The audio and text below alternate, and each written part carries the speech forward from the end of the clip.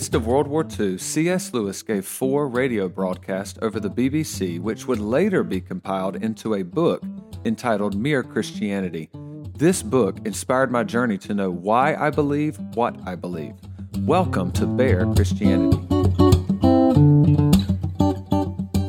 Toward the end of a debate I was watching between 2 atheists and 2 Christians, one of the atheists pulls out some antifreeze, pours it in a cup, warns the audience that it will kill them, and then challenges any Christian in the room to prove their faith by drinking the poison. He quotes Mark 16:18, and Jesus' teaching here, and it says about Christians, they will pick up serpents with their hands, and if they drink any deadly poison, it will not hurt them. They will lay their hands on the sick, and they will recover. Well, nobody drank it, and when one of the Christian debaters had a chance to respond, he said, this is why textual criticism is so important. And that is what we're going to talk about today, textual criticism. So our outline today, what is textual criticism? And also, what is a textual variant? So these are phrases I will be using a lot today. Also, the big 3 textual variants of the New Testament that every Christian should know about, plus a bonus textual variant that will be very interesting for you. And then lastly, because of the textual variants, can the New Testament be trusted? So I'll just kind of give some closing remarks on how Christians should think about this information. All right, you can always connect with me by email, barechristianity@gmail.com, or on Instagram @TheRealBearMartin. Now it's time for a special part of the show called A Bear in the Woods, and here's our question for today. Bear, is it okay for Christians to have Christmas trees or mistletoe since these are related to pagan worship? Now, December is a time when the Roman Empire celebrated winter solstice and worshiped the agricultural god Saturn. So they would perform these fertility rituals underneath the sprigs of mistletoe to try to please Saturn. Nowadays, couples may give each other like a little peck on the lips, but if we were living back in the Roman Empire, those Christmas parties would be awkward. Also, decorating trees has pagan roots as well. Hanging objects from a tree was a way of honoring Saturn and other gods as well, depending on the culture you were part of. So, people can always make these arguments that Christianity is, based on these pagan symbols and stuff like that. I grew up in a Christian home with mistletoe and stockings and Santa and decorating the tree. Not one time did I think, oh wow, I wonder why my parents are worshiping Saturn instead of Jesus. When I drive by houses and see Christmas trees in the window, I don't think, oh, they must be pagans. So in our culture, it's not just assumed by everybody that you are worshiping Saturn if you have a tree. So I think it's fine to have a Christmas tree and do all the other Christmas stuff as well. However, if you are displaying a symbol which the majority of our culture recognizes as something other than Christian, then I do not think that should be displayed in the house. For instance, a Christian should not have little Buddha statues all over the house. That is a symbol most people recognize and associate with Buddhism. So if people came over to your house and saw that, they would assume you are a Buddhist. On the contrary, when people come over to your house and see mistletoe or a Christmas tree, they do not automatically assume you are a pagan, totally antagonistic to Christianity. Most importantly, teach your children the true reason your family celebrates Christmas and live it out every day of the year. Now, that's just my opinion, and this has been A Bear in the Woods. Now, what is textual criticism? It is the process of determining the original wording of a text. So if and a lot of times this applies to any sort of ancient writings where where there were handwritten copies. The manuscripts we have are handwritten copies. Well, in any 2 handwritten copies, you're gonna have differences. There's gonna be little errors in copying and spelling and stuff like that. And so with any handwritten copy, you will have differences. And so a textual critic is an expert who is looking at the differences in the manuscripts and trying to determine, okay, what was the original wording and what is either an addition or subtraction or an error, those types of things. Now, a textual variant is the phrase used to describe any difference in wording between 2 or more manuscripts. So this includes spelling differences, word order, missing words, added words, lots of different things can be considered a textual variant. Now, Bart Ehrman, who I've mentioned several times on this podcast, he is a bona fide expert historian of the New Testament. And he famously says there are more variants in the manuscripts than there are words in the New Testament. Now, let that sink in a little bit. There are more textual variants in the manuscripts of the New Testament than there are words in the New Testament. And that is true. There are around 400,000 textual variants, and there are only about 138,000 words in the New Testament. So you may be thinking, holy cow, what in the world is going on here? But there are several types of variants. So most of them, 99% of these New Testament variants are insignificant. And so there was no spell check, back in the day. So, for in English, I'll just kind of put it in English so it's easier for us to understand. But, John can be spelled John or Jon, and it really doesn't matter. We all know that it's John. And so there are lots of spelling differences in these Greek manuscripts, but they don't have any significance in regards to the meaning of what's being written. Now, also the word order can be different, but if you listen to earlier episodes about Koine Greek, that was the Greek that the New Testament was written in. Greek is an inflected language, meaning that there are like attachments that are on the end of most of the words, and that tells us what role that word is playing in the sentence. So in English, word order matters a lot. If I said Barrett threw the ball, it has to be if I said ball through the Barrett, then that is a strange sentence, but it just doesn't make sense in English. However, in Greek, you can put the words in essentially any order you want to for that phrase, and the endings of the words tell you what piece of the sentence that is. And so word order does not matter near as much in Greek. And so word order differences, even though it is a difference in manuscripts, it doesn't affect the meaning at all. Also, a lot of times the definite article is used before a word, and sometimes it's not used. And the definite article, or a definite article, is like the. And so sometimes in English, again, it would be like, the Paul said to the Peter. Well, that doesn't make a lot of sense in English. We just said Paul said to Peter. Well, in Greek, sometimes they include that definite article and sometimes they don't.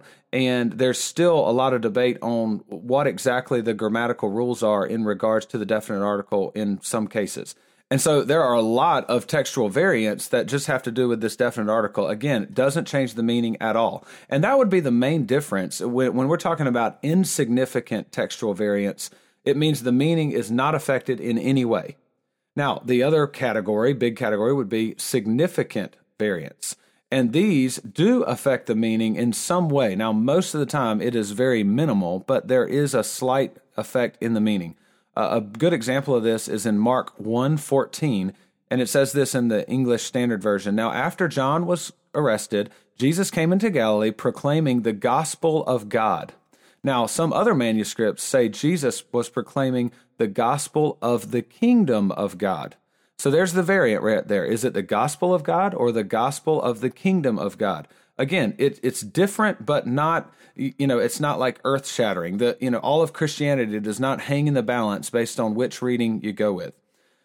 Here's another example, Luke 2:33, and it says this, and his father and his mother marveled at what was being said about him. This is talking about Jesus. Some manuscripts say Joseph and his mother marveled. Now, they changed father to Joseph. And this has theological significance because according to Orthodox Christianity, Joseph was not the true father of Jesus. Jesus was born by the Virgin Mary. Bart Ehrman, in his book, The Orthodox Corruption of Scripture, he uses examples like this to demonstrate that scribes were making changes to the text based on their own theological biases. And so they're changing things like father and into Joseph and to try to clarify it and make sure that we preserve that Jesus was born of a virgin. Now, this is not a corruption of the scripture because if we know what the original said, then who cares what another scribe wrote? So some scribes changed it to Joseph, but we also have manuscripts that say father. And so if we're able to establish the original, it's not like we've lost the true meaning of the New Testament. And a lot more on this is coming up later in the episode.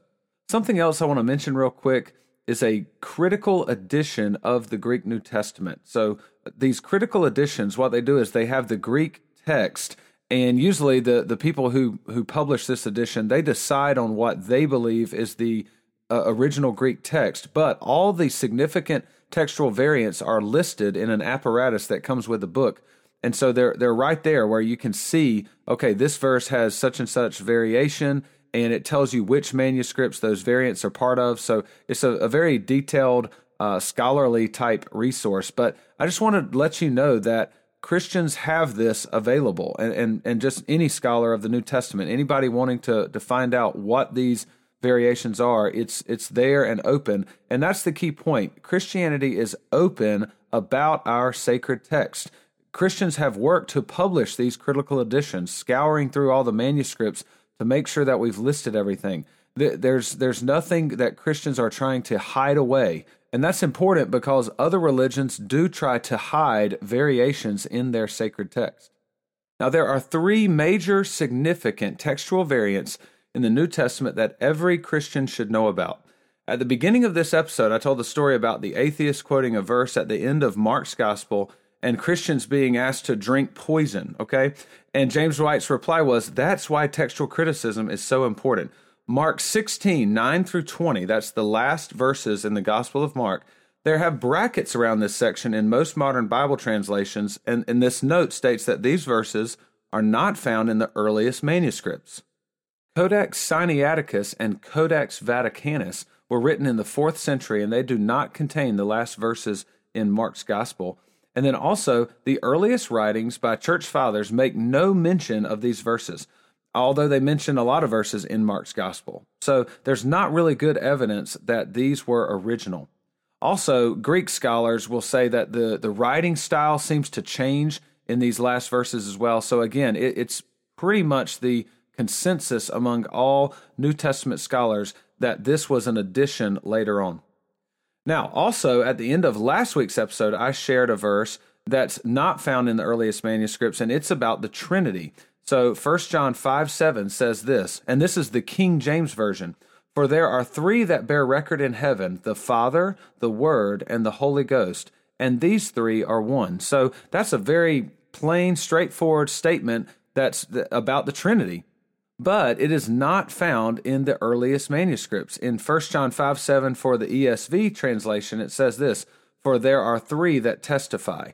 And then that's it. The rest of it is not found in the earliest manuscripts. Now, out of hundreds of Greek manuscripts, which include this verse, only 8 of them have the longer reading. And all of these 8 manuscripts date to the 10th century or later. So this is much later on. Now, 4 of the 8 have the variant reading written in the margin of the text, not actually within the actual Bible text itself. And so what scholars think, and this happens a lot, as the scribes were studying these manuscripts, they'll make little notes, and Christians still do this today. I have tons of notes in the side margin of my Bible. It helps me understand passages. Sometimes I'll write another few verses on the side that help, maybe these verses correlate to something else. So this is a common practice. And so what likely happened is scribes were making notes of this in the side margin to help themselves understand the passage better. And then eventually a scribe decided to copy it into the actual text. Now, should they have done that? I don't think so. I would love it if the scribes would stick to exactly what was written. But we have evidence of this happening. So again, it's not like we're missing the true meaning or the true words of the New Testament. We have evidence that this happened. We can identify it and move forward. So why is this verse in the King James Version but not modern translations of the Bible? At the time the King James Version was written, some of the earliest manuscripts that we have today had not yet been discovered. And so the manuscripts that were used for the King James Version have the longer reading. And these manuscripts are called the Textus Receptus. It's commonly abbreviated TR, and it means the received text. Now, there are some Christian groups today which believe this is the only inspired form of the New Testament that we have. They believe all the other manuscripts, all the other versions are corrupt, and even if those manuscripts were written earlier than the Textus Receptus, they just say they're corrupt and we shouldn't trust them. And so oftentimes this belief is called TR onlyism. Now, similar to this belief is the view that the King James Version is the only true inspired Word of God, and that is called King James onlyism. So very, very similar there. Now, I think there are a lot of problems with both the TR onlyism and King James onlyism groups. A very good resource on this is a book by James White called The King James Only Controversy. And so it talks about some of these beliefs and the problems there with it. But also, you just learn a lot about how the Bible came together. A lot of the stuff I've talked about in the last few episodes, textual criticism. So there's just a lot of good information in that. So yes, the King James Version of 1 John 5:7 is a clear passage about the Trinity. In fact, a lot of TR only and King James only people will say, these modern translations are taking the Trinity out of the Bible. But we're not. The Trinity is widespread. The doctrine of the Trinity can be defended in many different ways throughout the Bible. It is not reliant on this verse. And I did several episodes a while back on the Trinity, and not once did I use this verse to justify my beliefs in the Trinity. And that was on purpose, of course, because I'm aware that this was a later addition to the text. Now, the last of the three major variants every Christian should know about is going to shock some of you. It's found in John 7:53 through chapter 8, verse 11. And it's one of the most popular stories in the Gospels. It's included in pretty much every movie about Jesus, and it's the story of the woman caught in adultery. The Jewish leaders want to stone her, and they bring her to Jesus. He bends down and writes something in the sand, and then he says, "Let he who is without sin cast the first stone." And slowly they all walk away, knowing that they're sinners themselves.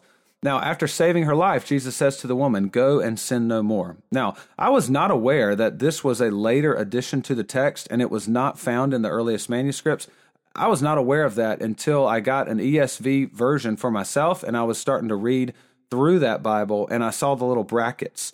And so this is the main reason that I started studying this in the first place, because I just wasn't aware that these three were not part of the original text. So that's how I kind of stumbled upon textual criticism and all of this stuff. Now, this story, the woman caught in adultery, it floats around in lots of different locations in manuscripts. So it's absent from the oldest manuscripts. But then when it shows up, sometimes it's in a different area of the Gospel of John. And then also it's been found in two other areas in Luke's Gospel. So it's just sort of, it's like a story that was floating around out there and that authors are trying to piece in. So did this story actually happen? Is this something that actually happened with Jesus and this woman? Who knows? Possibly. But we don't have historical evidence that it was part of John's original writings in the Gospel of John. And now, did Jesus have compassion for women? Yes. Was Jesus loving? Was Jesus forgiving? Did Jesus stand up to the Jewish leaders? Yes. We do not need this story to establish any truth about Jesus. We can establish those facts from lots of other writings in the New Testament. So yes, it's a great story. I hope it actually happened, but from a historical standpoint, it is very likely not part of John's original writing in his gospel. So that's the big three: the longer ending of Mark, the Trinity in 1 John 5:7, the Trinity verse there, and then the woman caught in adultery in John 8. Now, here's the bonus textual variant. What is the number of the beast? Everyone knows this. It's 666. But actually, our earliest manuscript that contains this verse, it's Revelation 13:18, has the number as 616. Now, imagine how many books and movies would be done away with if 616 was the number. I mean, all those calculations and all those theories just right down the drain. So now, although some manuscripts do have 616, the majority of scholars hold 666 to be the original. And one of the main reasons for this is Irenaeus, who I've mentioned in previous episodes. He was writing around 180 AD. So Irenaeus was aware of this variant, and he says that 666 is the correct reading. So take a deep breath, everybody. Just calm down. All right, so with all these textual variants, can the New Testament be trusted? If we only had one copy of the New Testament in Greek, how many textual variants would we have? Well, the answer is 0. So the number of textual variants is nothing to be worried about. The only reason we have so many textual variants is because we have so many manuscripts. And again, 99% of them are insignificant. They're spelling changes, word order, scribal errors, and these are easily caught because we can compare them to many other manuscripts. So Bart Ehrman's famous quote, "There are more variants in the manuscripts than there are words in the New Testament." It's a trick. It rattles Christians when they hear it, but the number of variants implies we have a lot of manuscripts. That's all it implies. We have more than 5,500 Greek manuscripts that have been discovered, and that's just in Greek. If we count manuscripts in other languages, it's tens of thousands. Most of our manuscripts date to the Middle Ages, but some of them extend back to the 2nd and 3rd centuries, and we have full copies of the Bible in Greek from the 4th century. Now, let's compare these to some other ancient writings of that time. Tacitus was a Roman historian of the 1st century. Today, we have 3 manuscripts of his writings, and the earliest dates to the 9th century. Josephus is a Jewish historian from the 1st century. We have about 50 manuscripts from Josephus, but all of them date to the 10th century or later. And then there are several ways to look up this information. You can find like all these charts with like ancient writing and the number of manuscripts and all these comparisons. But the basic point is that we have thousands more New Testament manuscripts compared to any other ancient writing. And also we have the earliest copies compared to ancient writings. And so Christians have a lot of data to work with. So it's not the total number of textual variants that's important. It's the significant variants that are important, and these make up only about 1% of the variants. And most of the time, scholars can determine the original reading with a pretty high reliability. This process requires a lot of time and study, but here's the basic idea. I mentioned Luke 2:33 earlier, where some manuscripts say Jesus' father and mother marveled at what was being said about him. Now, other manuscripts replace father with Joseph. And so textual critics believe father is the original because it is what they call the harder reading.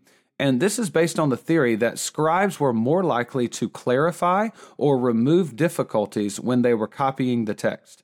And so since the Bible says Jesus was born of the Virgin Mary, the word father poses some difficulty. And so a scribe is more likely to change it to Joseph, helping the reader preserve the idea of Jesus being born of a virgin. It's a lot less likely that the original said Joseph and a scribe changed it to father. Does that make sense? So father, being the harder reading, is preferred by textual critics, and they believe that is the original. So by examining these significant variants, scholars agree on a majority of them, and only a few are left unsolved, and meaning that both variants, the case can be made that both of the variants could be the original. A great resource on all of this information is The Heresy of Orthodoxy. I've mentioned this book several times as we've been talking about the Bible, but in the last section of the book, I think they make a really brilliant argument. And so Bart Ehrman, in his book, The Orthodox Corruption of Scripture, he argues that scribes were changing the original because they had these theological biases. However, if we know the original, then this is not really, it's no longer corrupted if we know what the original said. And so, that's what's going on in that book. Bart Ehrman's saying, here's the original, and here's what the scribe changed it to, and look how these scribes are theologically driven to change the text, okay? But in another book, Misquoting Jesus, Ehrman says, this is a quote, "What good is it to say that the autographs is the textual critic term for the original writing. So what good is it to say that the originals were inspired? We don't have the originals. We have only error-ridden copies, and the vast majority of these are centuries removed from the originals and different from them." Basically, in Misquoting Jesus, Ehrman concludes that we just can't know what the original writings were. Now, in one book, Ehrman says, this is the original writing, and look how the scribes are changing it. In another book, he says, we can't know what the original writings were. So you see how he can't have it both ways. So either you can't know what the original writing said, or you know what it says, and therefore you can use that to show how the scribes are changing it. But you can't have both. And so again, this is how the skeptical mind thinks. It's just, I'm going to be skeptical no matter what. How can I look at the data and be skeptical? And there's like differing standards in each of these books. And so the Heresy of Orthodoxy spends, roughly half a chapter kind of going through this argument and laying it out in more detail. But I thought that was very powerful. So can we know what the original New Testament authors wrote? I've heard a lot of experts in New Testament textual criticism explain it this way. They say, with all the manuscripts that we have, it's basically like putting together a 1,000-piece puzzle with like 1,010 pieces. We have a little bit of excess material. And so, some examples of this would be the 3 additional sort of pieces of information that I talked about earlier, the longer ending of Mark, the woman caught in adultery, and then the extra little piece of that verse in 1 John 5:7. So we have some extra stuff that was added over time, but it's a matter of just sort of weeding out the changes and getting down to the original text.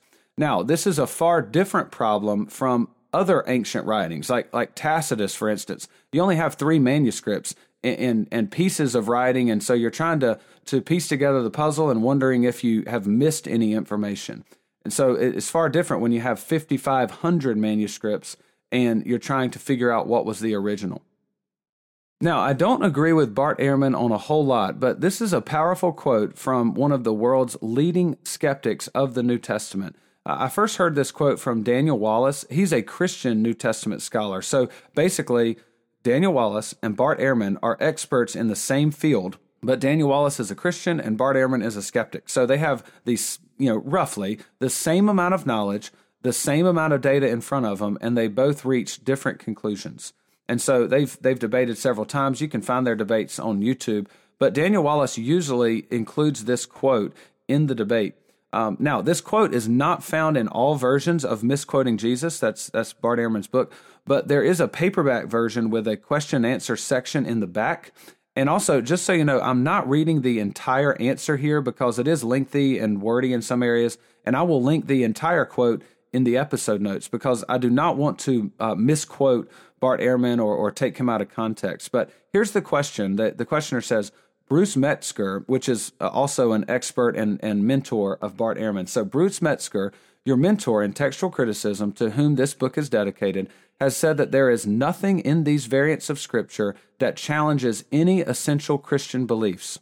Why do you, Bart Ehrman, believe these core tenets of Christian orthodoxy to be in jeopardy based on the scribal errors you discovered in the biblical manuscript? So that is a really long question, but basically he's saying, they're saying, Bart, your mentor, Bruce Metzger, he says none of the basic Christian doctrines are affected by the textual variants.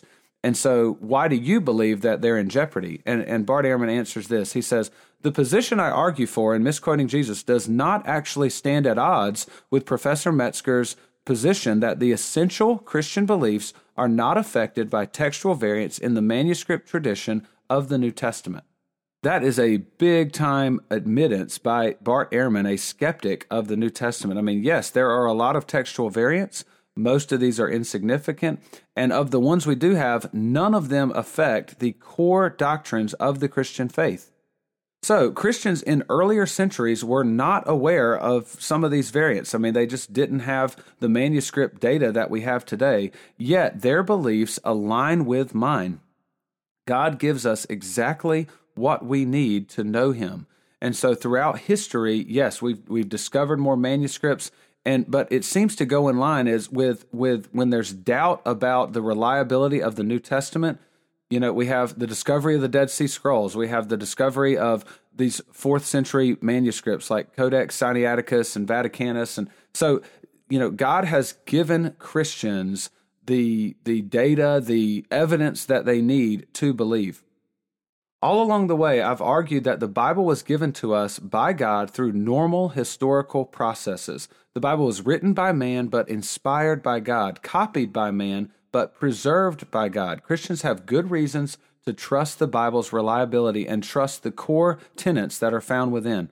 If the reliability of the New Testament cannot be trusted, then we must be even more skeptical of all the other writings of antiquity, because we have more manuscripts and earlier manuscripts for the New Testament than any other ancient writing. Next week will be the last episode on how we got our Bible and that sort of thing. And I will discuss the difference in Bible translations and just kind of give you some pointers on maybe which translation would be best for you. One translation that is very useful for information regarding significant textual variants is the NET Bible, or the New English Translation. So it contains thousands of notes from the translators, and they're describing the reasons they make certain decisions regarding textual variants. You can read it for free at netbible.org. And when you pull it up, you'll have the text of the Bible on one side and then the notes on the other side. And so it is really cool. When you come across a textual variant, like for instance, if you go to the woman caught in adultery, there'll be a lot of information there on why they believe that it was not part of the original writing. So they lay all that out for you. And then if there's debate on what should be the actual wording, they discuss, their rationale for picking the words they choose and that sort of thing. So it's really interesting and a good resource if you're interested in more on this topic. Now, for a closing verse, here's a verse for which there are no significant textual variants. In every manuscript we have, it says the same thing. I'm reading from the ESV, but the King James Version has the exact same words. It's John 1:1. In the beginning was the Word, and the Word was with God, and the Word was God.